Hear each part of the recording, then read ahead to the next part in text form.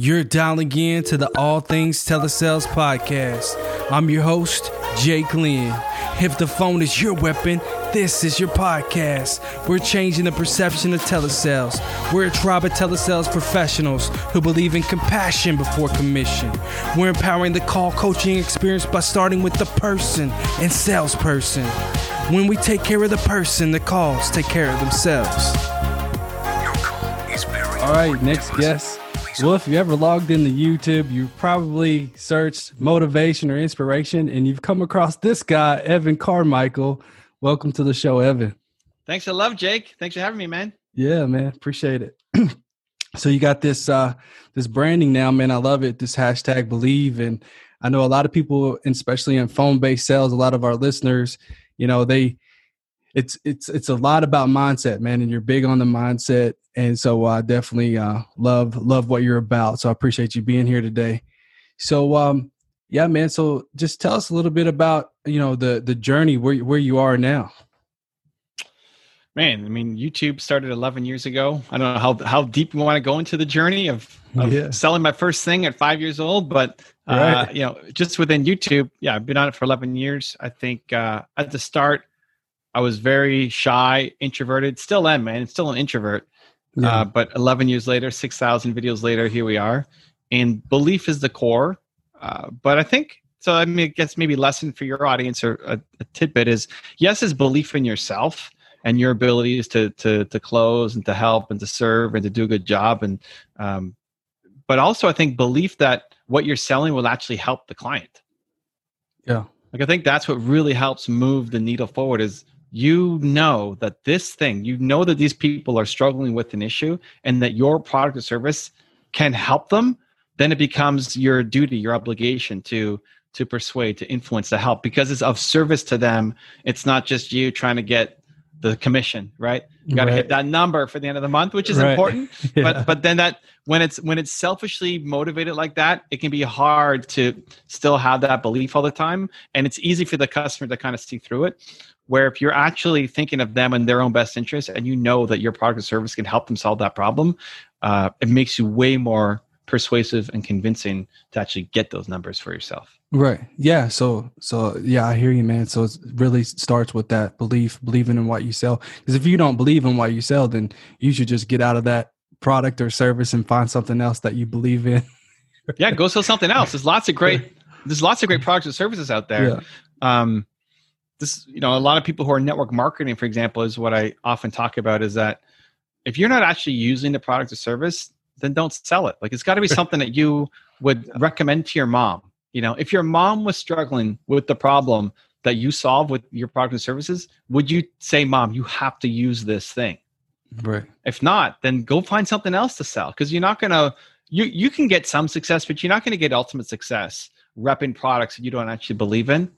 You'll just have way more success and way more quality of life and way more happiness when you hang up the phone and know, I got my sale, but I just helped somebody. You know, I'm going to help them solve a big problem. Yeah. Yeah. Which one's more important, right? It's like, of course, a big motto of our show is compassion before commission, is actually, giving a crap and trying to cure commission breath. So you're definitely talking our talk for sure. Yeah. But listen too, like, commission is important. Right. Yeah, this is where people will fall apart, because people have a weird view of money growing up. Most people don't have a healthy perspective on money. Take it from your parents, where some people think money is everything. Money is the answer to everything. It's not. And you'll never win if you're only chasing down money. Right. But other people think money is the root of all, evil, right? Yeah, and it's actually the love of money is the root of all evil. But people say money is the root of all evil. Yeah, it's not either. Money's fantastic. Like, you want to live a great life, you want to have a big impact. Even if you're a church, a charity, you need money. Like, you need to have money. So money is important. Their commission is important. It just can't be number one. Right. Yeah. But it's got to be in your top 5. Like, if you're a salesperson and you don't care about making money, you're not going to make anything, right? It's got to be in your top 5. Yeah. But if you put in compassion first, great. Like, something's got to be above the commission, but you still have to get the commission. Like, it's still got to be in your top 5 list of priorities. Yeah, absolutely. And so you had mentioned you've been in sales since you were 5. Yeah, I mean, I sold my I recruited my 3-year-old little sister. We drew some art, and I sold it to my neighbor for 5 or 10 cents, and that was my first sale. Nice. Yeah. I remember back in the day we had VHS tapes, and Oh yeah, I would rent videos to my grandparents. Like, there you oh, you go. want to watch Homer Bound? Cool. It's 10 cents. I like it, dude. I like it. I mean, I really cut my teeth, I think, with baseball cards. So I'm from Toronto, Canada, and in 92, 93, the Blue Jays, my hometown team, won the World Series of baseball, and it was also the height of Upper Deck and like baseball cards. And so I would every weekend would go and sell baseball cards, and we'd drive for an hour and a half out of the city to this big flea market, I guess, that had a lot of baseball card vendors. And I'd be 12 and 13 years old and negotiating with people who are in their 40s and 50s. Right. Yeah. Over a nickel, dude, over a dime. Our dollars are coins in Canada. And so the guy said, okay, I'll give you $1, but it's got gum on the back or it's got dirt. Great. I'll take it. It's still $1. Just wrap up the gum. I'll go for it. Yeah. So that's where I cut my negotiation and sales skills, baseball cards, and when I was 12 and 13 years old. Yeah, I love it. Yeah, same here. I remember one time I traded. It was a Michael Jordan card. It was just so many different Michael Jordan basketball cards out there. It's not like a rookie card, but I traded it for an autograph card of some other basketball player. Okay. And I remember somebody that oversaw that transaction was like, well, I can't believe he just traded that Michael Jordan card for that autograph card. And they got the little Beckett list out, like, yeah. They were like, actually, he's really smart because he just actually made $20 profit on that deal. Because I already went in knowing, yeah. Beckett every month. I mean, we sound like grandpas now, but Beckett, man, that monthly catalog that came out, I got the baseball one, but surprisingly, the Michael Jordan Upper Deck baseball card is probably the single card I had the most copies of. Right. I've got maybe 30 I still have them. Michael Jordan baseball card for the 1 year he went with the White Sox. Anyway, so good times. I didn't know we were talking about this when we got started. Right. I know, man. That's great. Yeah. I think we're both going to go digging through our garage to go find our basketball and baseball cards. Yeah. Yeah. So many times I thought I wanted to put that stuff on eBay, but I just held on to it, man. Sometimes you got to stick in there and hold on to things until you can see its true value. A lot of the stuff, though, like from my era, from 92, 93, a lot of it's just junk. Like it's junk wax. It just they oversaturated the production of it. So I don't have a ton of really great cards.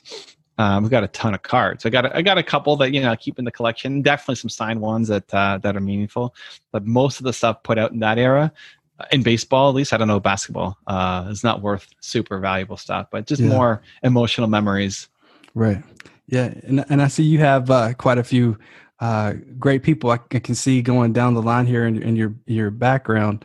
Can you kind of tell me a little bit about why these people on the wall? Yeah, so I think the for the audio listeners, I think having an environment that gives you confidence is really important. Yeah, if you're doing sales and you're going to go talk to somebody, you need to whoever's more confident wins, right? So you need to feel confident before you ever pick up the phone. And that starts with, morning routine, rituals, but also the environment that you're in, the clothes that you wear, all of it really matters for your confidence. So I want to create an environment of belief whenever I walk into my office. So to, what Jake's talking about, I've got 5 canvases up on my wall. The first one you can't actually see on this angle. It's a Steve Jobs picture kind of staring me down. Yeah. Then we got AP Giannini, who's my favorite entrepreneur of all time. Then my parents, and this is me and my parents. Nice. I'm about 8 years old here, my parents, and then Howard Schultz, and then Kanye West. West, yeah. I'm in Calabasas. That's awesome. Yeah. And this is, these people are staring me down every time I come to my office. Yeah. And the great thing about setting up your environment is you only have to do it once. Like I set this up with intention once, and then I show up every day, and I got these people staring me down, giving me belief, every day. And so it's a super powerful hack to think, what makes you have that confidence, have that self-belief, and then whether it's your computer background, your cell phone background, the art on your walls, how you dress and show up, even if you're working from home, will make an impact on your mental. And when your mental is strong, that converts super easy to your customers wanting to buy from you and feeling like you're speaking the truth. Yeah, which I love it. So you mentioned impact, but mental was first. But to me, like impact equals revenue, but it all starts with the mental. Yeah, if you don't believe you can have an impact, you're not going to. Right. I think it's the world's biggest problem. Right? Lack of belief, I think, is the world's biggest problem. So I like to say that everybody's got Michael Jordan level talent at something. So it's funny, we went there already with the cards, but like everybody listening, you are the greatest in the world at something. You're the Michael Jordan of something. And chances are it's not what your parents are doing or wanted you to do. And chances are it's not what you went to school for. It's something totally different. Yeah. And so it starts with the belief. Like Jake 10 years ago wouldn't be thinking, yeah, I'm going to have this show. We're going to interview people. Yeah, no kidding. Right? He'd be like, you're nuts. I'm not doing that. How am I even going to get people on? Right. Exactly. But and here he is doing it, crushing it. Yeah. So if you don't believe in your ability to be great at something, then you're not going to be great at something. You're not going to chase it down. And that's the first thing I'm trying to, before getting to tactics and how-tos, because you can give somebody all the how-to. You can give somebody the perfect script. You can give somebody how many times they're supposed to call people, all of it, and then they still won't have success because their mental is broken. So that's the first thing that has to be fixed. Right. So what's the first thing that we got to do to fix it? What do you think? You have to remind yourself of the things that make you feel bold, confident, powerful, alive, and then put that into your morning routine. Because it's a daily thing. You might have the greatest day of all time today and feel like you're unstoppable and you're the king of the world and you can do anything. And then you can wake up tomorrow and that feeling's gone. Yeah. It's a daily thing. Right. So whatever the thing is that made you feel bold, powerful, confident, alive, put that into your morning routine. You know, if listening to Jake is the thing, great. Jake's got a bunch of episodes. Go listen to one every morning. Like start your day with Jake, right? If it's my YouTube videos or if it's somebody else's podcast or reading the book, something, whatever the thing is that gets you feeling amazing. This is one of the biggest things that people don't recognize about high achievement. People expect, Tony Robbins or Brendan Burchard or Evan Carmichael, whoever, wake up and go, yes, Thursday, let's go crush today, right? Like that doesn't happen for anybody. Yeah. Not for me, not for Jake, not for Tony Robbins, not for Michael Jordan, not for anybody. Right? The difference is successful people, high achievers, have a set of excellence for themselves. They have a routine that they demand that excellence from themselves on a daily basis. So if you wake up and don't feel motivated, welcome to being a human being. Jordan didn't feel motivated either. But he did things every morning to help him get to that spot. That's the only thing that's missing. Yeah. You have to figure out what is your routine going to be to get you feeling bold, powerful, confident, alive, which is why I like having the office environment, because I don't even have to do anything. I just have to walk in and that gives me an instant hit already. Oh, yeah. I love it. I can imagine it's very inspirational. Now I'm going to have to upgrade my office. Well, it's funny. People ask me, like, do you sell? Like, how do I buy those pictures? Like, it's my mom. I don't know. That's kind of weird. Do you want my mom on your wall? It's like, go do you. You know, like the whole point is you have your own thing that makes you feel bold and powerful and confident and alive. Yeah, absolutely. Just design it with intent. Yeah, for sure.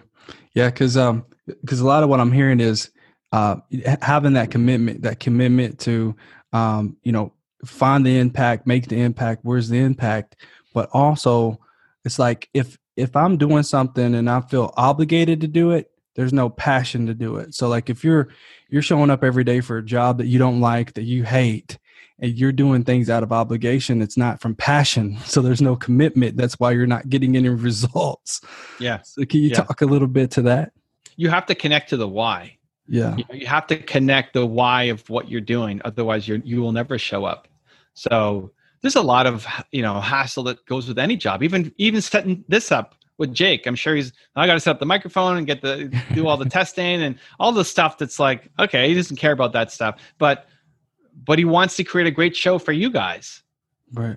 And every single comment that you give him or every email that you write in to say, Jake, man, that episode you did with whoever really had a big impact. That's the why. That's why he does this. Exactly. Yeah. So If you feel that connection, you're going to show up and give your best every day. If you feel like, no, nobody cares, this doesn't matter, then you're not going to show up and you're going to quit on it pretty quickly. So it's connecting to the why of doing the thing that you're doing, even if it's a longer term why. Like some people are in school and they don't want to be in school, but they want to be a doctor or they want to be a whatever that requires schooling. So you connect it to that why, right? But doing something just because you want to make your parents happy or doing something just because you're trying to make a paycheck, guys, there's so many ways to make a paycheck. Yeah. And guess what? You're going to make a way bigger paycheck doing work that you love as opposed to doing work that you hate. Right. Yeah. Yeah. Cause there's no commitment there. You're just doing things out of obligation. You just won't get good at it. Yeah. Yeah. You gotta love it to get good at it. Like from my YouTube channel, I've covered tons of successful people. You know, I study more successful people than most people in just the work that I do. Modern day Napoleon Hill. Yeah. The number one, Ed Milet said that is super kind. Yeah. The number one thing that comes up over and over and over and over and over and over again from entrepreneurs to athletes to musicians to actors is love of the craft. Yeah. Love of the work, not just the results. They love getting the results. It's great getting that result, but they love the work. The work fuels them. Yeah. That's the journey. Yeah. Yeah. You have to love that part of it. And if you love it, you'll have success. You may not have instant success, but if you love doing it and you're going up against somebody who doesn't love doing it, you're going to eventually beat them. Right. Yeah, absolutely. So like a lot of like call center managers or owners might be listening to this podcast, and let's say, with the pandemic, they've had some challenges, right? All kinds of challenges. And as much as people love the idea of working from home has its challenges too, right? So let's say, for instance, there's a call center and they're just having issues with that pivot to work from home and then getting attendance, like giving people the flexibility to work from home. Now nobody's really showing up and grinding, like what would you say to that call center manager to kind of help them through that transition?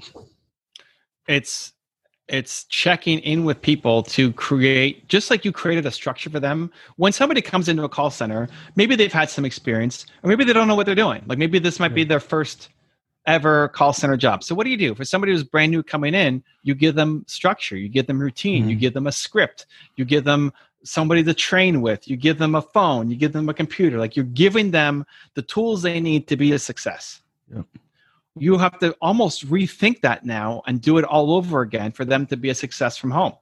So setting a schedule, setting an office environment, right? What's going to be on the walls, right? Do they have a room they can call from where there's not a dog barking in the background and baby is crying, right? Like exactly. They may not have thought this out. A lot of people who, if they love structure and routines, and they've now had success working for you because of the structure and routine that you gave them, that maps terribly to going to a home environment. Yeah, it does. It's like people who are in the military go home and a lot of people end up getting depressed because they don't know what to do. They miss the routine and structure.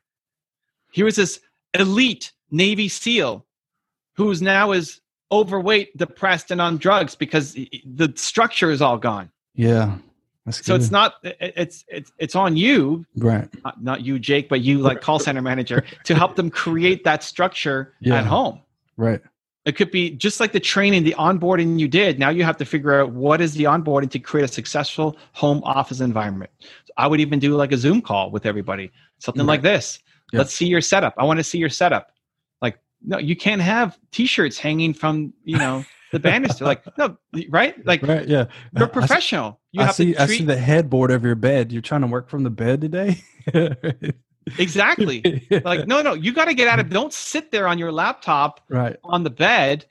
You're a professional. So you have to tell them what to do. You have to train them because they may not have this is the problem, is that you might be super efficient at home and how you're doing it, but don't just automatically assume that all these people who you've given a set structure to, who now have no structure, are just going to crush it like you're crushing it. This is why they're an employee, because they like the structure. You give them too much freedom, and people say they want freedom, but they actually end up hating it because they don't know what to do. And now they're at home feeling like they're disappointing you, disappointing themselves, disappointing their family, not being productive, and they don't know what to do. And that's on you as a leader to give them the structure to succeed. Right. Yeah.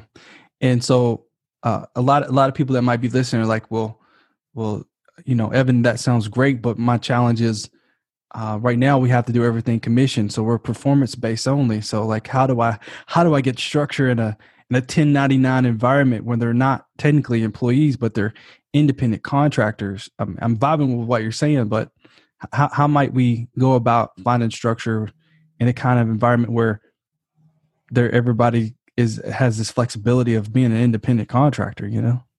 Well, what were they doing before COVID? Is this a COVID issue? This is just a general issue.